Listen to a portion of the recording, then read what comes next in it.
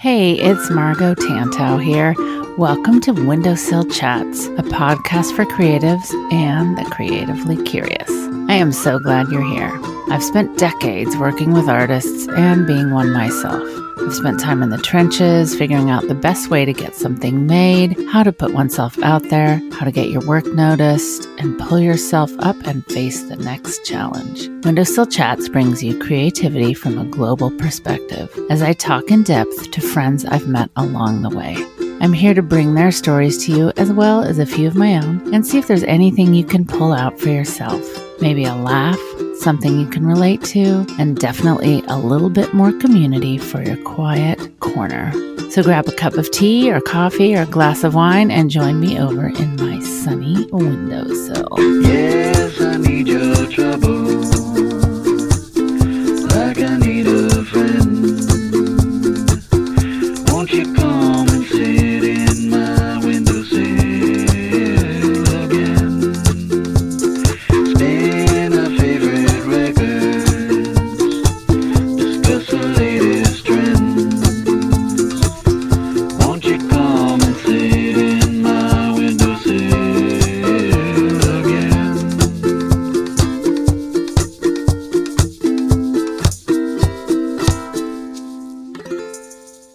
Hey everyone, happy 2023. I cannot believe it. I hope this year brings you many things you wish it would. How about that? That is vague and direct all at once.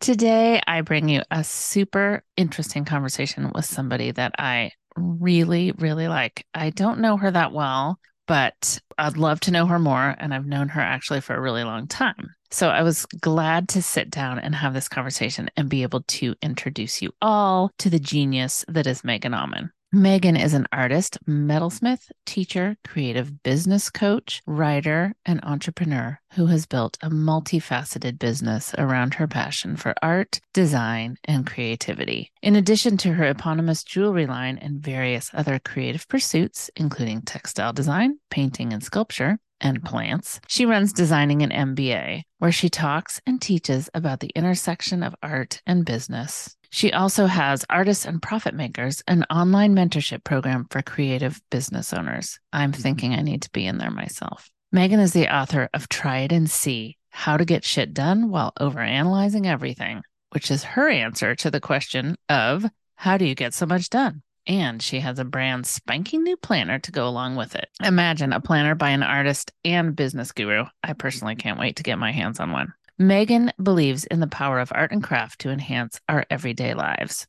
And say no more, right? I mean, I could go on about just how inspired Megan makes me. Truly, her jewelry is some of the most unique and wonderful I've seen. I own many pieces and I love it. And I think it's very rare to find somebody who really can stand out in this way. And one of the other things I love about Megan is her curiosity and her tenacity to just figure it out. Not only figure it out for herself, she shares so generously with the rest of us. So without further ado, as I like to say, here is Megan Auman.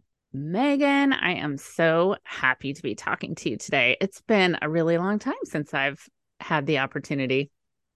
I know it feels like forever, I think, because it was forever. But I am so excited to be here chatting with you today. Thanks. I am so impressed with all the things you have going on. And I have to kind of circle back to that time because I first met you and I want to say, I think it was 2012. It might have been 2013, but I was with my friend Nancy Soriano and she said, I'm going to have dinner with this cool gal who's doing all these great things. And so we did. And I just remember sitting there and being like, wow, she's so interesting and cool. And I remember that you were really one of the OG online teachers. You had grabbed it then and were running with it. And I remember you saying that you were a teacher because I was like, how are you thinking about all these things? And then you mentioned that you were a teacher. You were actually a teacher and had that background. I was like, oh my gosh, just a magical combo. Yeah, very impressed. It was. I know now you're like making me blush a little bit, but it's true. But I love the combinations of things you've done. I mean, your metalwork, first of all, your jewelry's gorgeous. I own it. And I love it when I see it in the wild. Like, oh, I love your jewelry. You know, somebody has it outside. It wasn't too long ago. It's probably been in the last month. I saw somebody with one of your Love pieces. that. And I also love that it's so distinctive. It's very hard being somebody that, you know, holds a torch myself to make something that has remained unique for its whole lifespan. And that's tricky too. Yeah, I think I mean it's something that I really have tried hard to do, which is develop a really distinct voice in my work. Yeah. And I think I was fortunate that I did that very early on. I know it's kind of one of those like I'm like, wow, I was smarter than I knew I was back when I was in my 20s. So I figured that out. yeah. You know, well, so tell us a little bit about how you got here. I know there's a lot to Yeah. hear, but It's a give me a it's a little lot. path. Yeah, we'll do the short but meandering. So I definitely always grew up around art. Like my mom was a painter, art kid, art lessons, all of that stuff. And I thought I was going to, I kind of debated like, oh, I could be an architect, I could be this thing, I could be this thing. And then by high school, I was like, oh no, I'm going to go to school to be a painter. Like that's going to be my path. And then I did this arts magnet program at my local community college, and we would do these little workshops. And we did a workshop where we made lost wax cast silver rings. And it Mm. was early in my senior year of high school. And I was like, you can go to college for this? Sign me up. Like I'm so in. And so I just started looking at schools that had metalsmithing programs and thought, okay, I'm going to go to school for metalsmithing. And in hindsight, it totally makes sense because my mom was a painter, but my dad owns a machine shop that was founded by my grandfather. So I always say like metalsmithing is sort of Yes. combining those two sides of me that like as much as I love art and paint, like metal runs in my blood too. So Love that. so I was like, okay, I'm gonna go to school, get my BFA in metalsmithing. And I think my parents were a little bit relieved. They were always super supportive of my art. But I think they were a little relieved, especially my dad, because he felt like jewelry seemed more practical than painting. And still until I started coming home from college with these like weird giant neck pieces made out of like alternative materials and all of this stuff. Like the joke was I was the metalsmithing major who never worked in metal. I spent as much, the fiber studio was right next door, and I spent as much time hanging out in the fiber studio as I did in metals. And I was like sewing things together and all of this stuff. And so they were like, oh, more practical. Oh, wait, not practical. Not practical at all. What is she doing? Right. They're like, this is jewelry. And I was like, yeah, it's totally jewelry. It's fine. I remember I took a wooden mixed media class, which was part of like the sculpture program. And technically in that class, you're not supposed to make jewelry. And I asked the professor if I was like, well, I have this idea for like a wearable project, but I know we're not supposed to make jewelry. And he just looks at me and he goes, you're weird enough. Whatever you do will be fine. And I was like, just took that as like the best compliment. Thank you. So yeah. So you got my BFA. I had no idea what to do with a BFA in metalsmithing. So I was like, well, let's just go get an MFA too, because I don't really know what I'm doing. So got my MFA. And the whole time I was getting my MFA, I sort of had this dual track in mind of I'm either going to become a university professor or I'm going to start my own business. And I'd always been thinking about the business aspect. Even when I was an undergrad, I was an entrepreneurship minor. I took some business classes. I just was always thinking about that even as I was making my entrepreneurship minor. So yeah, the school that I went to had the actual minor was entrepreneurship and emerging enterprises. Everyone just called it Triple E. The irony is I did it, but I actually didn't technically finish it because the final class where you had to write a business proposal, I decided not to do. And instead I took that wooden mixed media class because I was like super senioritis and didn't want to leave the art building. Yeah. So technically I don't actually have that on my diploma, but I took all but one class. You have all the classes. I did all the things. So the whole time I was in grad school, I kept thinking, okay, either I'm going to become a university professor or I'm going to start my own business. And I was making actually sculptural work when I was in grad school. The jewelry had gotten so big that I thought, okay, that's a good time to just make some sculpture instead. But then I was also involved in our jewelry student co-op where we were having sales and starting to make production jewelry. So I really was balancing both of those paths. And I was lucky, I say lucky, but I also did a good job of maintaining some relationships. And so coming out of grad school, I got a 1-year teaching position at a university. I was a sabbatical replacement, visiting assistant professor. And I always say the thing I learned in that year was that I didn't want to be a full-time professor. So I'm really fortunate that I learned that quickly so that I wasn't job hopping around doing, all the things. And that's where I realized I love teaching, but I don't love the bureaucracy and I don't Yeah. really love having a boss. It turns out I'm not so Yeah. good. It's not my skill set. And so after I was done with my year there, I stayed on and taught on and off adjunct there and a couple other places. But then I just started building my business, and I started by doing retail craft shows, and then I was selling my jewelry wholesale. And all of this sort of happened around like 2008, 2009 was when I was building the business, which, you know, as we know, was a recession. Yes. And so I made a comment to my friend, actually, the woman whose position I had filled at the university. I said to her, I was like, I said, maybe like I should go get my MBA. And she just looked at me and she goes, don't be ridiculous. You could teach that stuff. And I was like, Uh-huh. oh, I guess maybe I could. So it's 2009. How do you teach something in 2009? I started a blog. So I started a blog, Yeah. originally called Crafting an MBA, now Designing an MBA. So I started a blog and I just started teaching classes and teaching what I knew. It was, I mean, you're talking, you talked about like how long I've been in that space. My first classes that I taught, so first I published an ebook, but then my first classes were like telesummit classes. So everyone had a phone number that they wow. called into. This was like, there was no Zoom. So I was like, here's the number. And then I had little software where people could like press a button and raise their hand. That was my first classes. And I started out by teaching mostly about wholesale and trade shows because it turned out that was the thing that I had started in and there was no information on it. Nobody So was I teaching started doing that. that. And then I realized there were a lot, yeah, no one was teaching it. No one had that information. And then I just realized there were like a lot of other gaps in artists and makers knowledge and business education. And I started teaching a lot of other things. I teach a lot about pricing because it turns out I'm like a total numbers and pricing nerd, and a lot, it's Love really that. intimidating to a lot of people. So, yeah, so since then, I, various permutations of my business, but, making jewelry, making some other art and objects, doing teaching. Now I run an online mentorship program called Artists and Profit Makers. Mm. And I'm really diving now headfirst into some book publishing, which I'm sure we'll circle back around to as well. Yes. And you teach coach Coach. cross Yeah. country, and you have a veritable nursery that you take care of in your house of plants.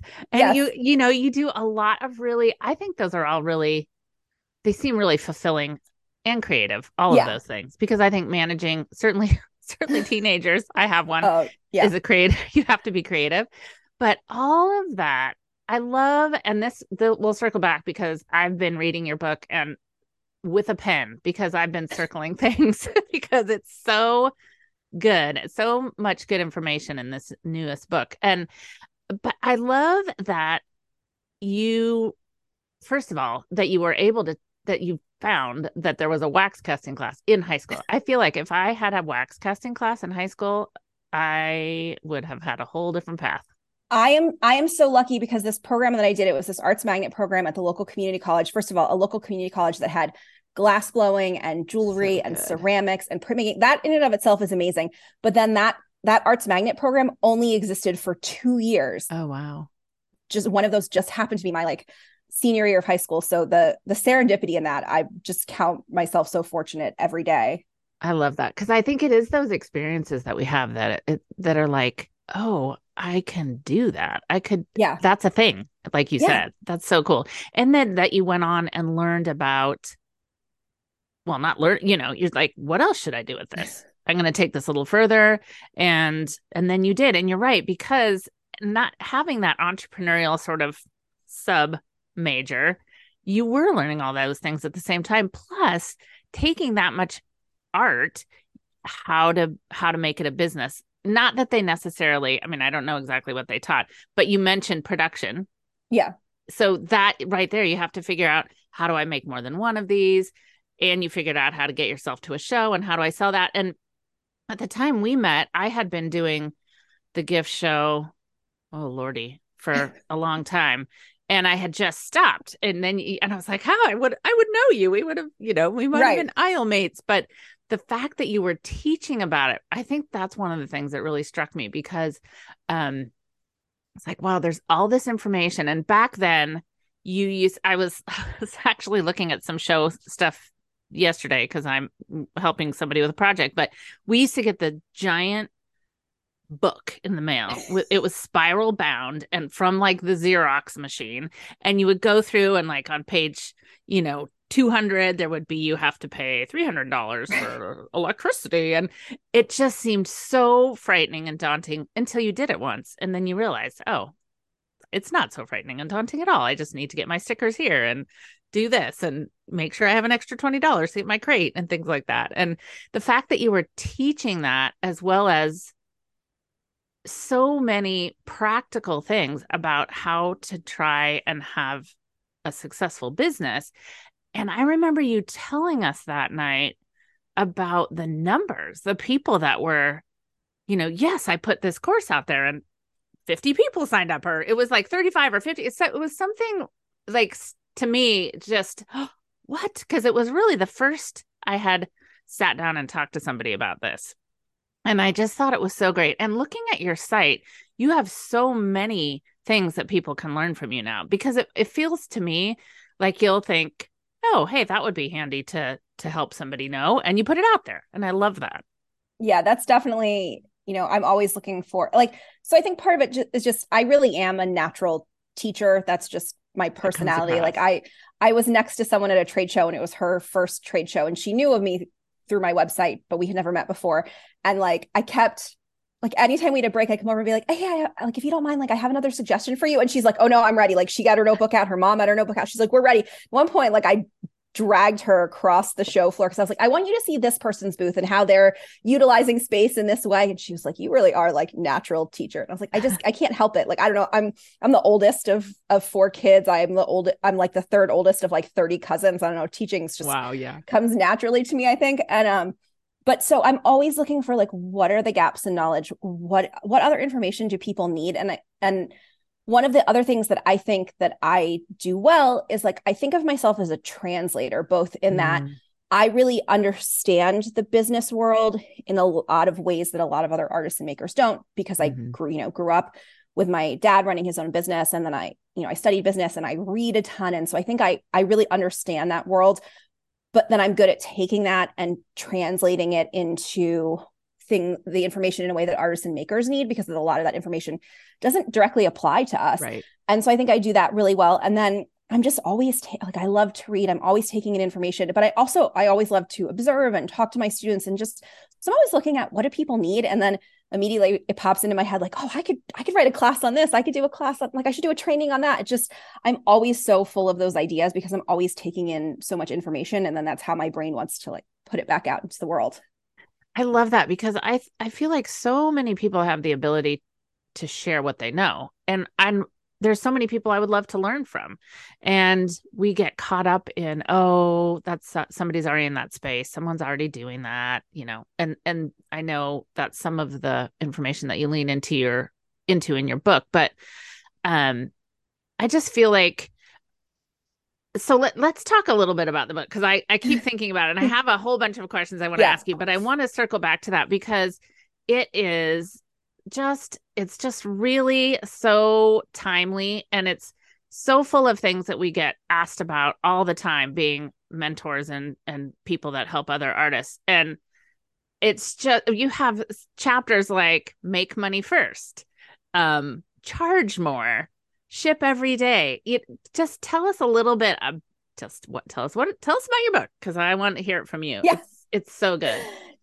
Yeah. So the book is Try It and See, and the subtitle is How to Get Shit Done While Overanalyzing Everything. And the book actually came first out of the subtitle. So I don't know why that. I was talking to a friend about something. I was like really stewing over something, but while I was stewing over that, I think it was whether or not I wanted to do a specific trade show. And while I was stewing over that, I was still like knocking a bunch of stuff out in my work day.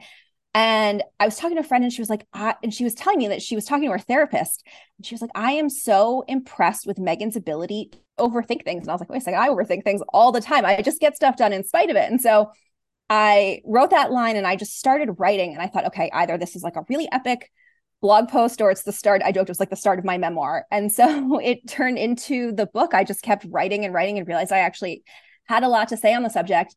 And then the title itself, Try It and See, came out of my experience as a teacher, because students would come in. I'm a huge fan of experimentation, both in my art practice and in my business practice and in my teaching. And I will fully admit to my students, to anyone, I don't know everything. I don't know how things are going to turn out all the time. I'm not I'm not a fortune teller. Can't predict the future. I don't know. So students would come to me in class and they'd be like, well, what happens if I do this and this with this piece of metal? I'm like, I don't know. Let's take it in the back and try it and see. Let's hit it with a hammer. Let's throw a torch on. I don't know what's going to happen either. Let's try it. What's the worst that happens? We wreck a piece of copper. Okay, we're moving on. And I realize that that's the approach that I take in my business too. Everything is an experiment, which is actually the first chapter is called Everything is an Experiment. And it's what keeps you from like holding everything too tightly, which ironically is also when you're taught how to saw metal with a jeweler saw, you're also taught not to hold the jeweler saw too tightly because that's how you break saw blades, right? And I think that's what happens in people's businesses. You grip it so tightly that I just remember what the reference is from it. There was a show that I loved. It was an Aaron Sorkin show called Studio 60 on the Sunset Strip. It only ever had one season. First half of the first season was fantastic. Matthew Perry, Bradley Whitford. Oh, okay. Anyway, it was a line from that. It just popped back into my head. I love that. But anyway, so this idea that like, don't grip it too tightly. And I think that's what we do in our businesses is we grip them so tightly. And then we're so afraid to fail that's what we get stuck in, this overthinking and overanalyzing. And the problem is you can't think your way into a successful business. You can only put things out and then respond to what happened. Did people buy it? If they didn't buy it, why do I think that was? Can I make tweaks? Do I need to make a shift? Is this product just not the right fit for my audience, for the market, for whatever it is? And none of that stuff you know until you put things out there and try. And I think we spend too much time like worrying about the details that don't really matter. So perfecting our websites or, like what's my social media handle supposed to be? Or am I signing up for the right email service provider? At the end of the day, those things don't matter if you actually are trying to run a business. Like what matters is putting stuff out there, is making revenue, is learning and evolving and figuring out what is the right business model and business mix for you. Because it looks different for everyone, every artist, every maker. It's going to look different for everyone, but you don't know until you try stuff. Yeah, I just try it I've definitely lived my life in just try it mode. And it's tricky when you run up against the linear thinker, the very linear, I have to have all this figured out. I need to do all this research first. And that's fine. I feel very fortunate that I'm not that, but I certainly have had to align with a linear thinker. However, if you listener are wanting to get further in your business, just try it should really be your mantra, because one of the things you say is, first thing is nothing is actually a failure. It's all just a big fat learning experience. And that's just such a relevant point, because if you don't try it, how will you know? And like you made this point in the book about a few of the things you did. You signed up for a gift show that maybe didn't work so well, but you learned from that, and you signed up for, Etsy and learned that selling another way was better. But how would you have known that had you not tried? Right. And there's no way to know. And the thing is, you can talk to experts. And this is something that I talk, the people in my mentorship program, Artists and Profit Makers, like we talk about this all the time, because there are things that haven't worked in my business that I know very well work in other people's businesses. And so when I coach and when I teach, I explain this to my students all the time, is that it didn't work for me, but it might work for you. And so I'm going to give, when I coach and I give feedback, I give it based on my understanding of their business as well as my understanding of my own. That's very important to me. I think there's a lot of teachers who are just like, this is my way and this is the way you have to do it. And that's so not the way I teach and coach, because every person is different. Everyone's art is different. Everyone's business is different. Everyone's needs are different. And so I'm always looking at my students, but at the end of the day, I'm like, okay, these are my educated guesses, but if this is something that's intriguing to you, you just have to try it and see and find out what works. And then once you've tried it, now we have data that we can take. And when I talk about data, like I think people think that I'm getting very like numbers and analytical, and I am as much about like touchy-feely data as I am about like, yes, show me the numbers. I am a numbers girl. I want to look at numbers, but also I'm like, I also want to look at gut feeling. So like I talked about in the book, I started at the New York Gift Fair in handmade, but then I moved to this section called Accent on Design. And when I moved to Accent, that was the height of the recession. I spent like $10,000 on this booth, and it was a flop. So from like a purely numbers analytical standpoint, that did not work. but my gut told me that that was the part of the show, that was the area of the show that I needed to be in. Yeah. And so I had to just, and I looked around and I was like, okay, it didn't work, but here are the, yes, it was a recession. There was not a lot of traffic there. You could literally like roll a bowling ball down the aisle. But also I took stock of like, these are the 12 things that I could have done better. And the other thing is when I look at that, when I look at things as a learning opportunity and not a failure, I also don't beat myself up for it, because I know that in that moment I did the best that I could do with the information that I have. So now it's like, okay, I did the thing. I learned stuff. I'm not going to get down on myself for it. I'm just going to say, this is my list. These are the things I'm going to do better next time. And I'm going to do better next time. And I think that's the other important thing, is that like I treat everything as a work in progress. A trade show is a work in progress. A body of work is a work in progress. A book is a work in progress. I'm actually working on a planner version of Try It and See. So like a quarterly and weekly planner that hopefully, I think by the time this airs, should hopefully be available. But so I'm working on that. And literally I put in the back of the book, in the back of the planner, this is a try it and see for me. And if you have feedback, if you would like to see other things in this planner, let me know. When I used to teach in person, we would have, we'd do our projects, we would do a critique, and I was constantly tweaking the curriculum where I taught. Like I was always pushing to make assignments better, to help students get more out of them. And so we do the critique, I'd give feedback, students would give each other feedback, and then we'd wrap it up and I'd say, hey guys, tell me what you liked and what you didn't like about this project. Like, I want to know, how can I make this better? Because to me, like that's how you learn and that's how you improve. And so by the time I was done teaching, I was really, really proud of the projects that I was doing and the results that my students were getting. But it's because I didn't just teach the curriculum as it was handed to me. I taught things, I experimented, I asked for feedback, and kept on improving. There's something too. I mean, imagine, we can all think of those teachers we had that would never have asked us that. No. You figured out how they wanted you to do the project and did it that way, so that you would, and imagine if that same teacher had said, how'd this feel for you? How'd that come across? Could it be different? Could it be more, oh my gosh, then you're learning way more than just what that assignment was. Right. And I think the thing is, so many of us grew up in educational systems where we didn't feel empowered to even like make things our own. Like I was really fortunate that I'm a nerd. Let's just be real. I am like a nerd, and I will own that. And that is my personality. And that has been my personality type since I was probably like a year old. Awesome. Just super nerd. But I'm also always looking to like make things my own. So when I was in 10th grade in high school, I was really, really fortunate. My mom liked to travel. And so she actually took my sister and I to Russia on an arts exchange. And so we got to tour like all of these cool arts places, and it was amazing. And I had horrible teachers my sophomore year. Like I just got the worst of the worst. But every project that we had, I was like, okay, well, this teacher is useless, but how can I make this interesting to me? So in my world cultures class, which should have been an amazing class, but the teacher was terrible, I ended up writing a term paper on the state of the arts in post-communist Russia, because that was what was interesting to me. Yeah. And so that's how I approach my students. Like, I'm not actually teaching to like feed my own ego.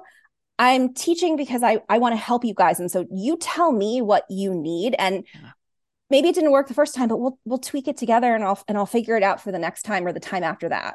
Oh, I love that. And you started out even in the introduction talking about mindset. And I think that's such a key point as well, and I can't wait to see your journal because of how you put this information out there. But you're right. If you just buy the journal that you see at the store that has the pretty cover, or you think you're going to have a system to do it, somebody else's system that works for them, guess what? We've probably all tried that. And I think it's that mindset. It's the diving in. What am I interested in? What do I want to find out more about? Because if you don't, there you'll be sitting in the same place. But if you do, that's when it gets exciting and interesting, and the passion comes together. Yeah. And I always joke, like, my approach as a business coach is that like half of it is business and numbers, and half of it is therapy. We actually spend time doing that work. And especially with creative solo businesses, I think you have to, and especially as artists, like we have so much stuff going on in our brains. It's what happens to us as creative people. And if you don't address that side, you can understand all the financials and all the numbers, but if you don't get that mindset stuff, then you're not going to get stuff done because you're going to sit at your computer, or you're going to sit at your work table and you're going to spin your wheels. And so I think it's so important that, right, like you can't, I'm not a systems girl necessarily, which I think, it's ironic that I was like, I'm going to create a planner for Try It and See, but the planner is not about systems. It's about mindset, and it's about I think you're the perfect person to do that. Yeah, thinking your way through that kind of stuff in a way that helps you sort of structure it's a quarterly, weekly, daily planner. So like helping you structure and think through those things. But it's about like, it has to be about mindset first, because if you don't deal with that, it's always going to come back and bite you in the ass. So much so. And what about when we get stuck with comparison? And oh gosh, I mean, because we can all day long talk about just doing it, but if we're a little bit frozen with the comparison part. Yeah. So I think, first of all, if you get stuck in the comparison, like I'm a big fan of unfollow, mute, take yourself away from it.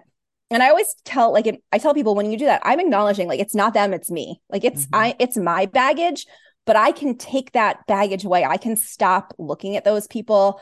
I can stop dealing with that. And so that's the first thing. But then also, I think the thing is, you have to remind yourself that everyone has something different and valuable to contribute. And so instead of comparing, just go do your work, do your thing, and put it out there.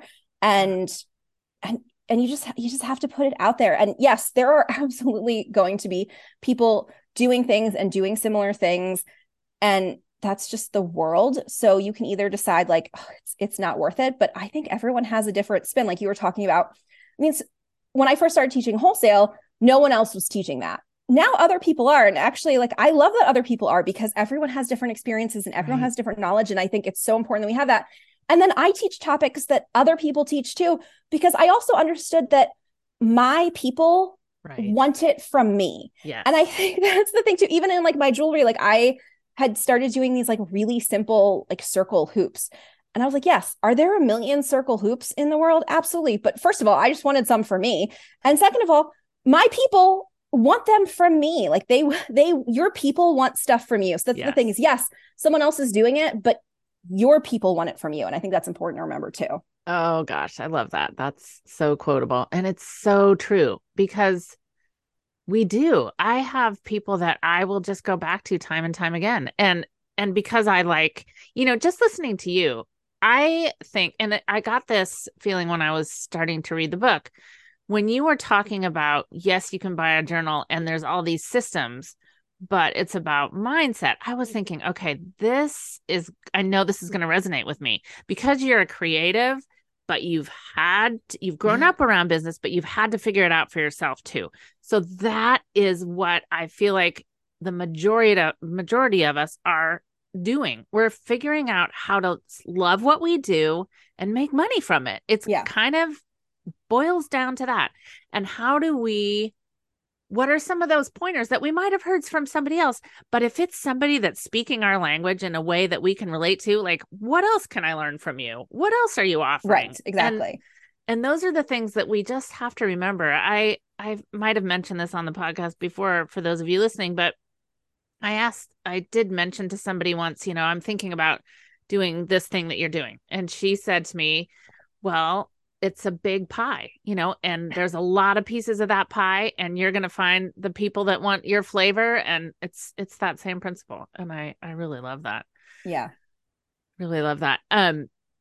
One of the other things that you mentioned was the tasks in your business, and all the things that we get. I was thinking about when I was reading, I was like, oh yeah, I do that. The things that we love but don't get paid for are often the things we spend the most time on, and to reprioritize that and make sure you're adding the things you actually are going to earn some money from. Yeah. So I think, one of the things that I like to talk about is that as artists and creatives, we can make pretty much anything. We probably have the desire to make pretty much anything, but that doesn't mean that that thing will sell. Right. And Right. so Oh, yes. yeah, I love this. and you don't know whether it'll sell or not until you put it out in the marketplace, right? Right. But what you have to do, this goes back to the last chapter on charging more. So the thing is, you have to I hate to say like maximize value because it's such a businessy corporate word, but you have to maximize value on the things that you can get paid for, so that sometimes you can devote your time and energy to maybe the things that you love that maybe you don't get paid for. So one of the things that I teach a lot in my mentorship program is this idea of different business models to support your art. And one of them is what I call sell the damn work. And it's literally just the work that you 100% love to make, and can you sell it? And some people can, and some people can't. And that's not a judgment on you or the work. It's just a reality of being an artist making things in a marketplace. So a lot of people want sell the damn work, but some people don't. And then what you see a lot, especially in industries like jewelry, is what I call a bread and butter line. Mhm. And so a bread and butter line, that's your production line, right? That's the things that are more reproducible, that usually sell at typically a lower price point than, say, like one of a kind work. They're the things that can help you keep the lights on. Right. But what a lot of people get wrong about a bread and butter line is they think because it's supposed to be less expensive, or because it's typically less expensive, that they should be making less money. And you actually have to flip that on your head. Your bread and butter line should be the most profitable thing you make. Like, this is why I sell earrings that take me 2 minutes to make, and I sell them for $75 or $80 or $100, because that stuff has to be the most profitable so that it can support maybe some of the more creative work that's get paid for. And this is one of those things that like everybody misses. And then they end up in burnout mode. So you end up on this hamster wheel of like, now I'm selling all these earrings, but I'm selling them for $20 or $30, and I'm like exhausted and burnt out all the time. And now I resent my business because I'm not getting to do anything fun. And it's because you've gotten your pricing model really, really off in terms of how profit should be. So, really understanding things like that and charging more for the stuff that you can get paid more for, so that you can have the time to do creative work that you may not necessarily get paid for now or ever. So, but it brings people in. Like, I feel like those extra special projects are the attention getters. And then those $75 earrings are what fly out the door and pay your bills. And the other thing is, you need, as creatives, we want those extra special projects. We want time to have that creative exploration. And that creative exploration can also potentially lead to more sellable work. So you mentioned at the beginning, my jewelry line having this very distinct quality to it. And that came directly out of the work that I made when I was in grad school. So I've really never seen anything like it. Yeah. So for those of you who don't know, if you go to my website, if you go to meganalman.com, you can dig around and find it. But I was making this welded wire furniture. So I got really into, I mentioned I'm a textile nerd. I got really into the history and development of floral pattern textiles, and then how I could translate that using welded steel wire. So I actually made a full-size chair and an ottoman. There's a picture on your website or on your Instagram. The chair alone, I think I figured out it has like 5,000 welds in it. It took me over a month to make, and I was in grad school. So pretty much my only job was to like make things and research. It took me over a month to make, and like, no way. I mean, maybe in some future world I could sell that, but like, also it's not even functional. You can't sit on it. It's totally just a sculpture. But all of those forms that I developed as I was building that body of work, it gave me this whole language and this ability to create, because a lot of it was repeated motifs. And so it gave me this whole language. So then when I started doing production and got out of grad school and doing shows, I just started taking those shapes that I was already making in that sculpture and turning them into jewelry. And so I firmly believe that is how I ended up with such a distinctive style, is because my voice didn't come from, let me look at what other jewelers are making. Even though I've spent plenty of time looking at other jewelers, like I went to school for that. It came from, here is this depth of research that I did looking at this other field of influence. And then I translated that in one way. And then I just kept translating it and breaking it down in different ways. And then even then, experimenting with what people were interested in, what people were buying, because originally I was working pretty much only in steel, and my work was very labor intensive. It was all these little intense details because that's what I loved to do. People were like, oh, I love this.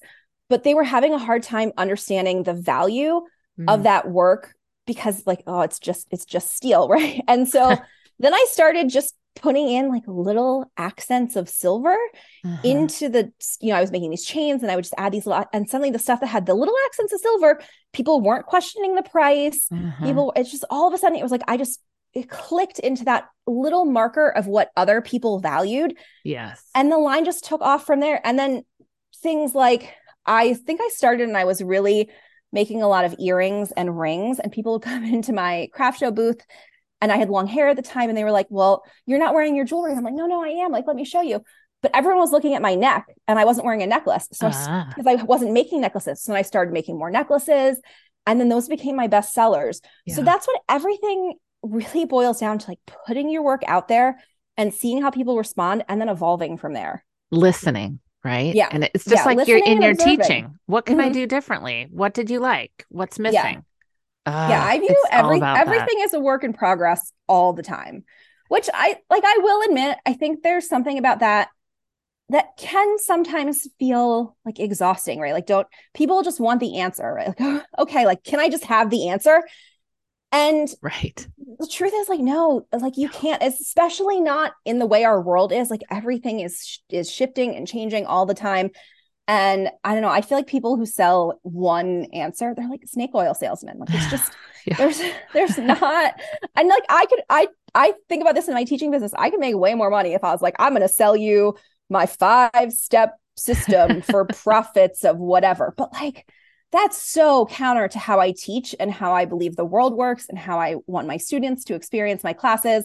And it probably means I'm making less money, but it also means I'm giving my students, I think, the best experience. And I'm not sugarcoating it to be like, just follow these 5. Because the other thing is, people are like, you follow these 5 easy steps. Right. And then if you follow those 5 easy steps and they didn't work for you, you feel like the failure, which is so not true. It's just that everyone's art is different and everyone's products are different and everyone's personalities are different. And you have to find a model that works for you, and what works for me isn't going to work for you, and et cetera, et cetera.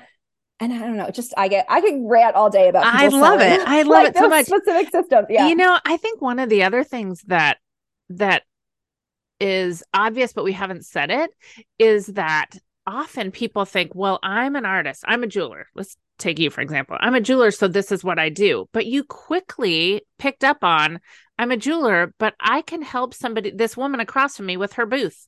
And maybe I could help more people in that way. So it's diversifying and plugging into the things that you're passionate about. It doesn't have to be one thing.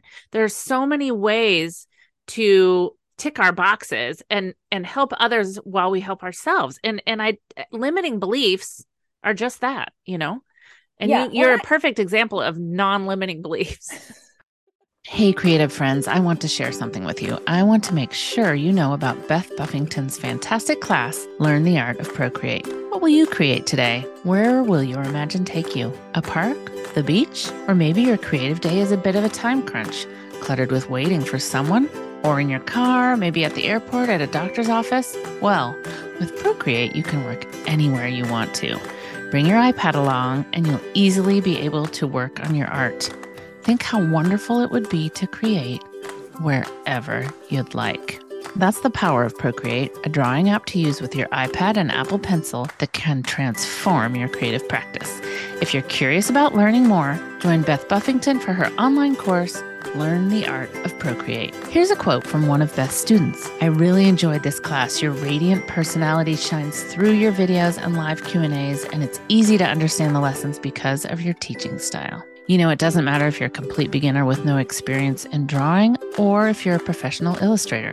Beth is a fantastic, patient, thorough teacher, and with this class, she'll help you start a professional journey, play with Procreate for projects on the side, or learn how to make eye-catching digital paintings and illustrations for fun. Enrollment opens on January 20th and class begins on February 1st. And you can join Beth for a free Procreate workshop on January 20th, 24th, or 26th. So check your calendars and visit www.bdi-create.today/windowsill for more information. I know that was a lot and I'm talking fast, so get out a pencil. Here it is again, www.bdi-create.today/windowsill. And you can hop on the waitlist and be the first to know when enrollment opens very soon. I know you'll love it and it will be a game changer. Well, I think the other thing, I mean, I'll be perfectly honest, I get bored. I am not the kind of person who can like do the same thing all the time. And at the beginning of my business, I really internalized some stuff that this was like a failure on my part. Like, oh, if I don't have this laser focus in my business, I'm doing something wrong. I'm like, no, actually, if I have laser focus, I get really bored and then I just drift off into space anyway. So I might as well like embrace the things that are exciting to me and follow through and do those. And so I think, you're allowed as a creative, I think there are two things. One, you're allowed to explore other revenue streams, other options. Like you're allowed to try it and see and put stuff out there and see what sells.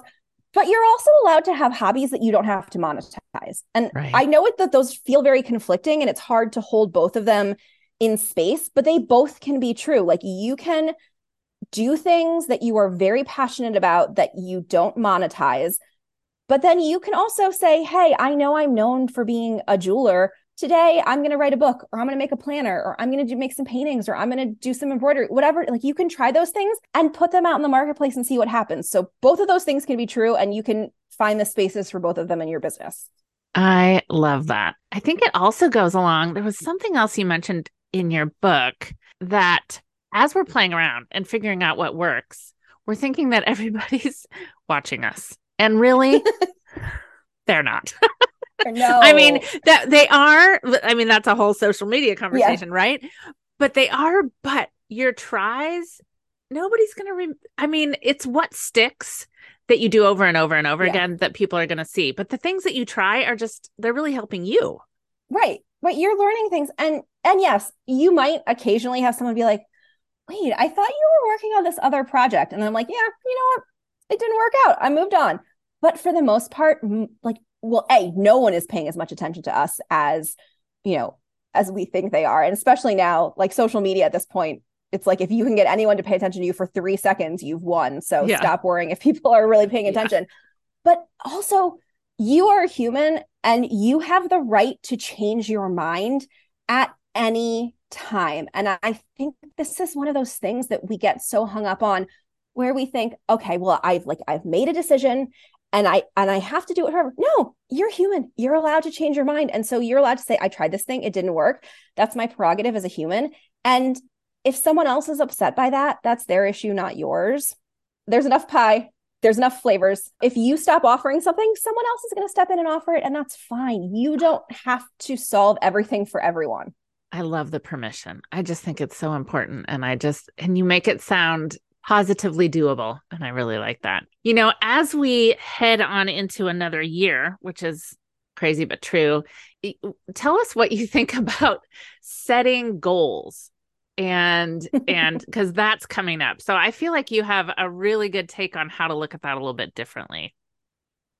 Yeah. So when I think about goals, it's so hard to set goals because you can't actually predict the future. And so for me, I'm looking at what are my focuses and what are my experiments. So the experiments are my try and sees. What are the things that I'm like, I don't know if this is going to work, but I want to try this. I want to go down this lane. I want to explore this. And then ideally, like, what data can I get from it?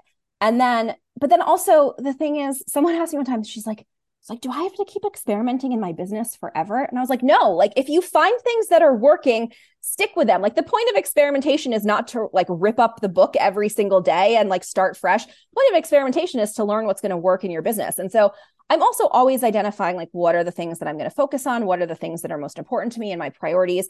And so for me, those are more important than like, I have a goal to do this specifically. It's like my number one thing that I'm constantly asking myself is like, how do I want to spend my time? And I think that's a metric we don't use enough in our businesses and our lives. But I'm like, how do I want to spend my days? How do I want to spend my time? And then how do I structure my business to make that possible? And so how I want to spend my time is like, right, what art I want to be making, what I want to be doing. And then what decisions do I have to make to do that? And all of those things to me are way more powerful than like, this is my goal and I have to stick to it. Also, I'm bad. What did I say? I get bored, right? So I'm really bad at goal setting because like, I think I have this goal. And then if it doesn't happen in like 3 months, I'm like, I'm over it. Like I also really like to think like Well, I love that shorter. you call it something else too. Like call it an experiment instead of Right. a goal. Right. It's an experiment. It's something because you don't know. You don't know how it's going to turn out. I love just changing that one word. It makes it feel more fun, less daunting, and less like, oh, I didn't achieve it. No, I was just throwing something at the wall and seeing if Right. it was an experiment. It wasn't a goal. Right. And How then do we ever know what that's supposed to be? exactly. And then when you think about it as an experiment, at the end of it, instead of saying like, oh, I failed or I didn't fail, you just get to be like, well, what did I learn? And what do I want to do next? Yeah. Oh, I love that.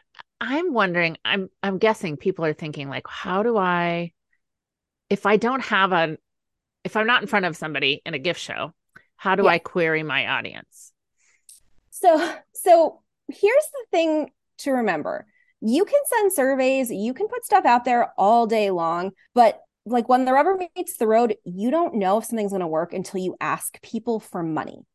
And so Mm-hmm. the sooner you can get to a stage of asking people for money, the better and more quickly you will get information. And so there's this idea of MVP, which is minimum viable product. And so asking yourself, like, what is the viable product in whatever I'm trying to do? So what is the thing that I can put out there and see if someone will give me money for? So whether that's instead of being like, okay, I have this whole pivot where I want to say like go off and, make paintings or do something else.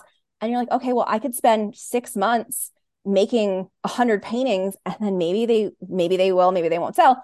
Or I could spend a month and make 3 or 4 paintings and put them out there and see what happens and see if anyone might. And so that's always my thing is like, how can I get something to market quickly and get that information? Because I I can survey people all the time, but what they love tell you in that. a survey is not what they tell you when they have to open their wallets. I love that. And just, I had to smile at that because it's what can you put out there that somebody will pay for as Yep. quickly as possible. Yep. So that is helpful in so many more than one way because they're going to vote with their money. Then you will know, and then you will have money also, Mm-hmm. a couple of very positive Yeah. things. Or if you don't have money, you'll know what you might need to change to get the money. Right. Well, and so like when I launch a collection, like if I'm working on a new collection, I never set deadlines based on number of pieces. I always set a deadline based on a date. So Yes. I'm like, one of my most popular jewelry collections was called the Contra collection. It's made out of these one of a kind stones that the original batch I had brought home from a trip to India. And so I was like, oh, okay, I think I figured out how I want to do these. And I just said, it was May when I started working on it. I was like, June 4th or June 2nd. I forgot what day it was. It might have been June 2nd. June 2nd. I am launching this collection. It will be here. I had no idea if it was going to be 3 pieces or 20 pieces. Like I didn't know. It didn't matter. The idea was that on this date, I was dropping this. People knew, people were excited. And however many I had done was however many I had done because it forced me to stop and put it out there. And I think that's the other thing is like, especially if you have perfectionist tendencies, you have to trick your brain into just shipping, hitting publish, all those Yes. things I talk about Give in the book yourself a and it's like, deadline. and just giving yourself a deadline and saying, I have to do it. When I first wrote Try It and See, I started writing and I got to a certain point where, I felt like, okay, I have something here. This is a chunk of something. And then I put it up for pre-order. I was like, it wasn't done yet, but I was like, hey guys, I'm working on this book and it's going to be available on such and such a date and you can pre-order it now. And here's a little discount. And suddenly it was like, oh, well, now I have to finish it. Now, I They didn't gave do you that. money. Right. I didn't do that pre-order like when all I had was an idea. Like I think, Right. by the time I did that, I probably had like, That can be a problematic. right. I think at that point I had like 20,000 words written or something. So I knew I was close enough that like I needed that motivation to push me over the edge. So, you have to be smart about it. You can't be like, I'm going to launch a collection tomorrow when you haven't even started the collection. But Right. once you have an idea of like, this is a thing that I think I'm ready to put out into the world, giving yourself those firm deadlines gets you out of that like perfectionism, over polishing, over tinkering, like I gotta get it to work sort of thing. Right. I love that. And I said yes to a show coming up. So I've been pushing myself in the studio, which is Yeah. so fun too. Cause if I don't, same thing. If I don't have Right. that, weeks could go by and it's like, oh, tinker. But Yeah. it's doing those things it's giving yourself that goal. I do remember I had a lovely client at one point that was literally making herself or making it for others, quote unquote, a catalog of her work, not just popping on her website, but I have to have this whole like page flipping catalog that people can look through. And so that's just fear of getting it out into the world, really. So I often will find my next favorite artist to work with by one picture on Instagram. So it really is just about putting it out into the world. And I agree with all those things. When I release like the Contra collection, it's one of a kind. And so every stone has to be photographed, every piece. And so when I released that, when I first launched on my website, 2 images per piece, one on the body. And depending on what it is, either one, like if it's a pendant, it'll be one on a background. If it's a ring, it's usually like 2 on the body, 2 images. And then if they don't sell, I might go back and rephotograph and add new images. That's a good tip. 2 images, just get it out there, and that's fine. And then if it doesn't sell, you can say, okay, do I need more? But a lot of times it's like, oh, I need 12 images. Yes. I've literally walked around my house with a box of something that I really wanted to sell, and I had to take pictures. And I remember walking around looking for the right place, thinking of how many pictures I had to take of every single thing, and walking back and putting it down and saying, never mind. Right. No, it's like 2 images. And, now we have video. So last year I started making these little like metal dishes that have this colorful powder coating, and they're really hard to photograph. And so I was like, okay, one is still image and one video where I just turn it around in my hand so you can see all the sides. And I was like, well, that's faster than taking 4 or 5 or 6. Here we go. Here's the video, faster than a couple images. And that's it. And you put it out there. And then if it sells, great. And if it doesn't sell, then you take more images, more things you can share on social media. But what is the fastest and easiest way to get it out into the world? And it's often so much easier than we build it up in our heads. Right. Just show it. That is a great tip. Just a couple of pictures, because really, who's telling us how many? Well, Amazon, if you're going to sell on Amazon, you need so many. Or whatever. Right? But the consumer, the person buying it from you, just wants to like it. So they're going to like it when they see it. And if they need to know more, they'll ask. Right. And especially the other thing too, is a lot of times your best customers are people who've already bought from you.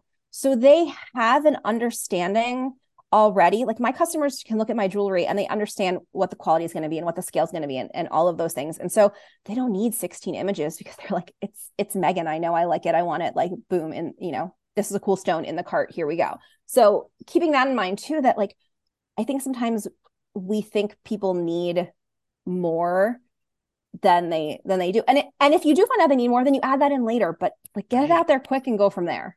I was just going to ask you about that because I was thinking back to your jewelry, and if you all haven't stopped and gone to look at it yet, and I'll post pictures online and have it in the show notes as well. But you hit on something once you did your chair and found your kind of shapes and things you wanted to do that you've done for a long time, and people love it and it keeps selling. Yeah. And I think so many people feel like, oh, I did this thing, I have to shift and do something completely different. And you found something that's working and you've added things in. And I love the powder coating and those stones are gorgeous, but you still know your customer knows they can get that thing that they love from you. And you're not letting go of their passion either. You're supplying them with something they know they love. And it's so, I think honestly, it's going to be, in a design museum as classic design. It really reminds me Bauhaus, mid-century, clean, classic, those people you study because they figured it out and they're brilliant. And I feel like your jewelry is that. And so that to me also gives people permission to what sold first? What did people come and ask for again? Don't forget about that thing. Yeah. Bring that thing back. So I'm a big fan of creativity within constraint. So because that's one of the ways that you deal with overwhelm, right? If you're like, I can make anything, then you're like, oh my God, I can make anything. Like what do I do? And so, the sculptural work that I was making, it was inspired by textiles that were inspired by botanical and floral forms. So that was where I started. And then I kept distilling the shape down to, like, a lot of people would call it a teardrop. I call it a leaf shape because that's what it came from in my brain. But then it was, wait, what are all of the different things? And so like you said, what's selling? So for me, it was the chains. Like my chains started selling, and I loved making chain. I love making chain. And so I was like, okay, well, what are all the variations I can do with this? What if I'm making it in different metals? What if I'm making it in different sizes? What if I'm making it in different thicknesses, different gauges? If I combine multiple ones together, okay, what if the shape gets a little more elongated? All right, well, it's a leaf, so maybe I can make some like more interesting leaves. What are all the things? And 15 years on, 15. I was like, I had to do that math real quick. 15 years on, like every time I think, oh, like I might be done. No, oh, wait, I could try this thing over here, and I could try this thing over here. And so it just always gives me this like place, that kind of like home base to come back to, of like, when I'm stuck, these are my shapes. This is where I start. And then it grows out from there. And what can I experiment with today in that? I love that. I just think there's so much permission in that to you've worked that out. It came from you, from your creativity, and it just keeps evolving, but it's so good. It's so classically good. Another thing that you did, I think during lockdown, was your awesome stairway gallery. That's a whole nother, version of Megan. That was a whole, yeah. Well, actually, I mean, it started during lockdown, and it took 2 years till I finished it. So this is the other thing too, is like, I'm a big fan of like getting stuff out there fast, but also sometimes in your creative life, some things take a while to evolve. My contra collection, the stones that I bought in India sat on my workbench for 6 months till I figured out how I wanted to set them and what I wanted to do with them in a way that felt authentically me. Like I bought them because I was like, these are black and white stones in my shape. How cool. But then they sat there. So I have this back stairwell that leads up to my studio. And during lockdown, I decided to start painting the steps like different colors. I had read Ingrid Fatelli's book, Joyful, which if you haven't read Joyful, it's just a wonderful book. And it just spoke to me on so many levels. And so I was reading that, and I just decided I had these steps, and they were meh because I ripped an old carpet out. And so I just started painting them. And then I had this vision of like, I wasn't quite sure. I was like, okay, the steps are painted. The walls are kind of plain. They're not just painted. They're just, it's this, well, so there's this gradient gorgeous of color. Gradient. It's there's not just like a rainbow. It's just gorgeous. This gradient of color. And then I decided, I was like, well, maybe I have all these paintings that I did, and they're just kind of stacked around. So maybe I should hang them on the walls. I was like, but maybe I should also like continue the gradient up the wall. I was like, let's do all the things. So I continued the gradient up the walls, and then I hung a bunch of art.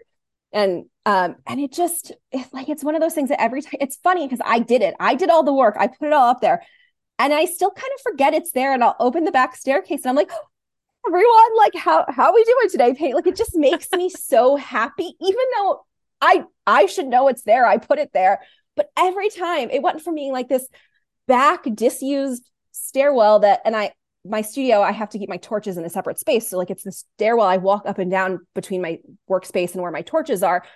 And it went from like so sad and depressing to like, look at this really happy, fun space. And that's a project that, I just did because it made me happy. So great. It's just, that's a great idea too. What's your workspace like, or getting to your workspace? Do you have things around you that inspire you? Does it need a cleanup? All those things. So what I will also say about that too is like, you don't need your space to be clean and tidy to surround yourself with things you love, because that's procrastinating from getting things done. Right. Exactly. My space is a mess. I talk about this in the book. Organization is overrated. My space is a mess, but I know where things are. Same. But that doesn't stop me from decorating. I have art, I have plants, I have all of these things that inspire me and make me happy. And like, I mean, how easy. It's so funny because like for so many years, even though my work was inspired by botanical forms and textiles, I was like, I have a black thumb, I'm not a plant lady. And then I totally just went the other way. Now I have all the plants all the time. But like, how inspiring is it to have a studio filled with leaves when you make like, oh yeah, right. Oxygen. There is infinite possibility in making leaf shapes in my work, because now I've got all these different shaped leaves hanging out in my studio. So it just fits. Yeah. And the same thing, even like with my try and see approach literally applies to everything. Like how I went from being a black thumb to a plant lady was I just started buying plants, and I was like, okay, well, this one died, but this one lived. So why did that one live? And like, maybe this type of plant is better for me or better for my literally, I stopped berating myself for killing plants and just started treating it as an experiment. I love it. Just another experiment. That can Yep. be somebody listening. That can be your experiment for the year. Yeah. Add that to your list. Yeah. Try to get your thumb a different color. I love that. Yeah, just everything. And you know what? If it dies, it's okay. Because also I learned that plant shopping is really fun. So if a plant dies, you just get to go buy a different one. I know. I come and go. I'm looking sideways right now into my studio, and I have fewer than I have had, but definitely I went without having any a long time. My problem is remembering when they need water, so I just put them in a place where I see them all the time now. That's exactly what I do too. Best trick. If you're staring at them, then you can't forget about them. That's right. It's like they tell you. Yes, they do. Oh, I love that. So tell us a little bit about your other offerings, because you have a couple of different websites. You have Designing an MBA. Just tell us about the different ways people can work with you or find you, and the things that you're doing that you're passionate about. Yeah. So if it wasn't obvious, I do a lot of things. So Designing an MBA, you can find me there. That is my website that has 10, 12 years worth of blog posts. So if you want to read more on my thoughts on business and art and creativity and social media and like a bunch of things that we didn't even have time to touch on, that is all there. And you can read that there. You'll also find links to my classes there and my mentorship, which is Artists and Profit Makers, which you can also find at artistsandprofitmakers.com. So for anyone who wants to work with me on a more ongoing basis, I do monthly trainings and Q&As there. And what does that look like to work with you? Yeah. So what it looks like in terms of Artists and Profit Makers is it's like a hybrid kind of mentorship group coaching. So we have a group forum where literally every day, well, Monday through Friday, because I believe in work-life boundaries, every day, Monday through Friday, I'm in the forums and I'm answering questions and giving people feedback. And we deal with everything from like numbers to mindset, all of the stuff. Like it is like a one-stop shop of whatever you need in your business. And then in addition to the forums, I do a different training every month. So every month we pick a different topic. And as a member, you get an access to the library of trainings. So literally now I started it in 2018. So there's like 40 some trainings, pricing trainings, mindset trainings, marketing trainings, business strategy trainings, like everything you could possibly want, website reviews, all that stuff. And then we also do a monthly Q&A where we just hang out. I answer people's questions. Sometimes we have a joke that like someone does the public service of setting me off. And then I just go rant about something, whatever gets me worked up. So I have that. And it really, I love that group. I love the group of women that are in it. I feel like it's no small thing to say, like, that was my savior during the pandemic, having this group that I could support and be with. And it's just a really magical place, and there's no commitment. So if you want to jump in for a month and try it, you absolutely can. And then everything, also, you can find links to everything at my main website, which is meganauman.com. You can find the jewelry there. You can find the book there. My experiments for the coming year, I'm working on several other books and the Try and See planner. So all of that stuff will be there. If you join my mailing list, you'll find out when all of that stuff launches, because I get bored. I'm always working on something, because it's just how my brain works. I love it. When are you hoping to have the planner out in the world? Very, very soon, like in the next couple of weeks. It'll be ready before like January 1. Great. Okay. Perfect timing. Because I think there's so much here that inspires that shifting into a new year thought process, that I just wanted to make sure we had this conversation where people can try some of these things on, get that planner, be sure to get the book. I love this book. I will go back to it and back to it and back to it. And I know we didn't really spend too much time on social media, but I would love a little blurb on that too, because I know you're not necessarily a fan, but do you want to give us your thoughts, your social media, kind of where you stand today on social media? Yeah. So I always joke that, like, particularly with Instagram, I have a love relationship. So, it is, when Instagram is at its most magical, it is a beautiful space full of things I want to look at. And helps me connect or reconnect with people. I mean, that was how you and I got reconnected. Someone had posted an interview and I was like, oh, wait, like I remember her. Like, let's get back in touch. And so at its best, it's really beautiful. But setting aside all we know about the toxicity it has created, for me, the reason that I struggle with it is because I think it has made us lazy marketers in our businesses. So people just think, well, like I posted on Instagram, so like my marketing work is done, right? I'm like, no, posting on Instagram is like the bare minimum. And if that's the only thing you're doing in your business and you're expecting your business to be successful, like it's basically the equivalent of trying to play the lottery, right? Yes, there are some people who have posted on social media and had very successful businesses grow out of it, but it is a lottery, not a business strategy. And I think it's just made us really, really lazy marketers. And so like I use it, I post things to it. I, try to limit my time, but some days I spend too much time on there.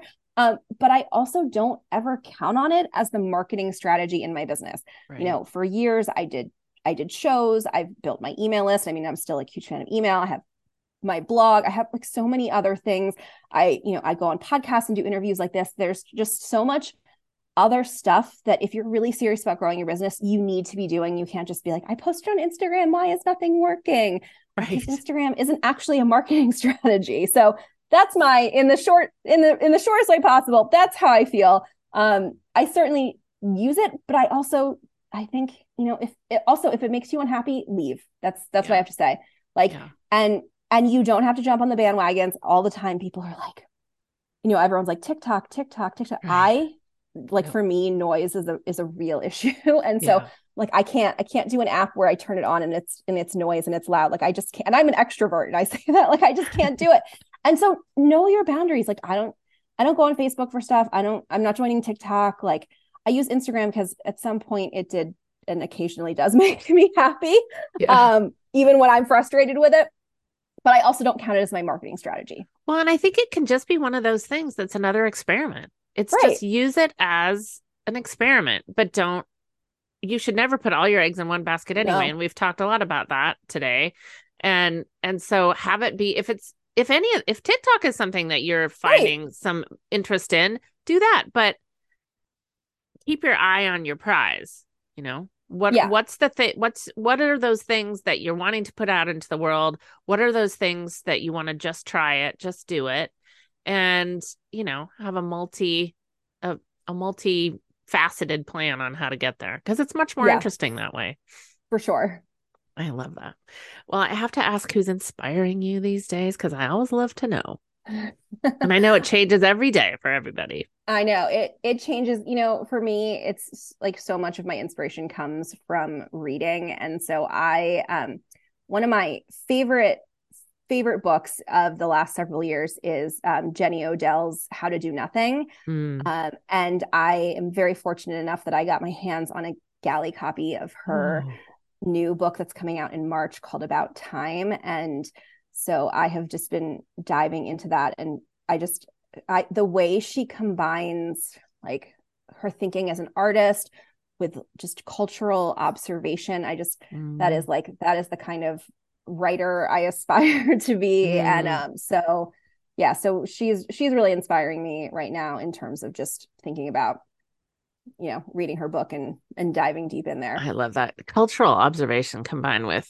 creativity is, I don't think I could ever get enough of that. No, I know, seriously. Like I'm thinking too of like, what else have I read recently that really hit that? Like, when did I read that? Rebecca Solnit's most recent book, Orwell's Roses, which is about George Orwell, which is so not a topic that like I felt like I needed to read about, but it's this beautiful meditation on why even in a world that feels horrible and upside down, we need art and we need beauty and like just things like that just make me super happy. I love that. That's a conversation that I've been having in a couple of different ways with a couple of different people that I like how they think lately. And just putting that question out there, what if, for instance, you had wax casting in high school? What if creativity was inserted or mandatory even in a different way in our dream world, right? Yeah. But like I have I must say, as a parent of a teen, I just was going along thinking, well, he has to go to our local high school. That's where we live. That's where he's going. And someone pointed out that there was just a ferry ride away. There's a free local high school that's an arts magnet school, and that's where he's going. And the difference is blowing my mind. And so I just feel like, so creativity isn't mandatory in the world, but what if we make it mandatory for ourselves? And reading things like Orwell's Roses, or, How to Do Nothing, your book, these things that make us stop and think and remind ourselves that sometimes we get on this hamster wheel, and what are we doing that we love along the way? Yeah, I think that's so, so powerful. And I think we get stuck too of feeling like, because there's the world is heavy right now, that we can't indulge in beauty and art and creativity. And it's like, no, that is actually the thing that's going to save us and keep us afloat and keep us energized for all the fights that we have to fight in the world. And so I think, in times like this, like, it doesn't make art less important. It makes art more important. Oh, okay. You need to come on like every other month. Please. Date. I'll do it. We'll do it. Anytime. Anytime you want me back, I could chat forever, all the time. Well, I'm just so aligned. And I mentioned it when we were DMing each other, but our conversation that we had all those years ago really has stuck with me, because I just thought, who is this person? I love how your mind works. I love what you stand for. You make beautiful things, and you help people. And that's a winning combo in my book. Well, thank you. Yeah. Thank you. Thanks for being here today. And I will circle back. I'd love to talk more. Yes, anytime. Before you go, I just want to say a quick thanks for tuning in. I hope you found something useful to take away and something to make you think. For those of you listening in on Spotify, and I know there are many, you now have the cool option to show your love for Windowsill Chats quickly and easily.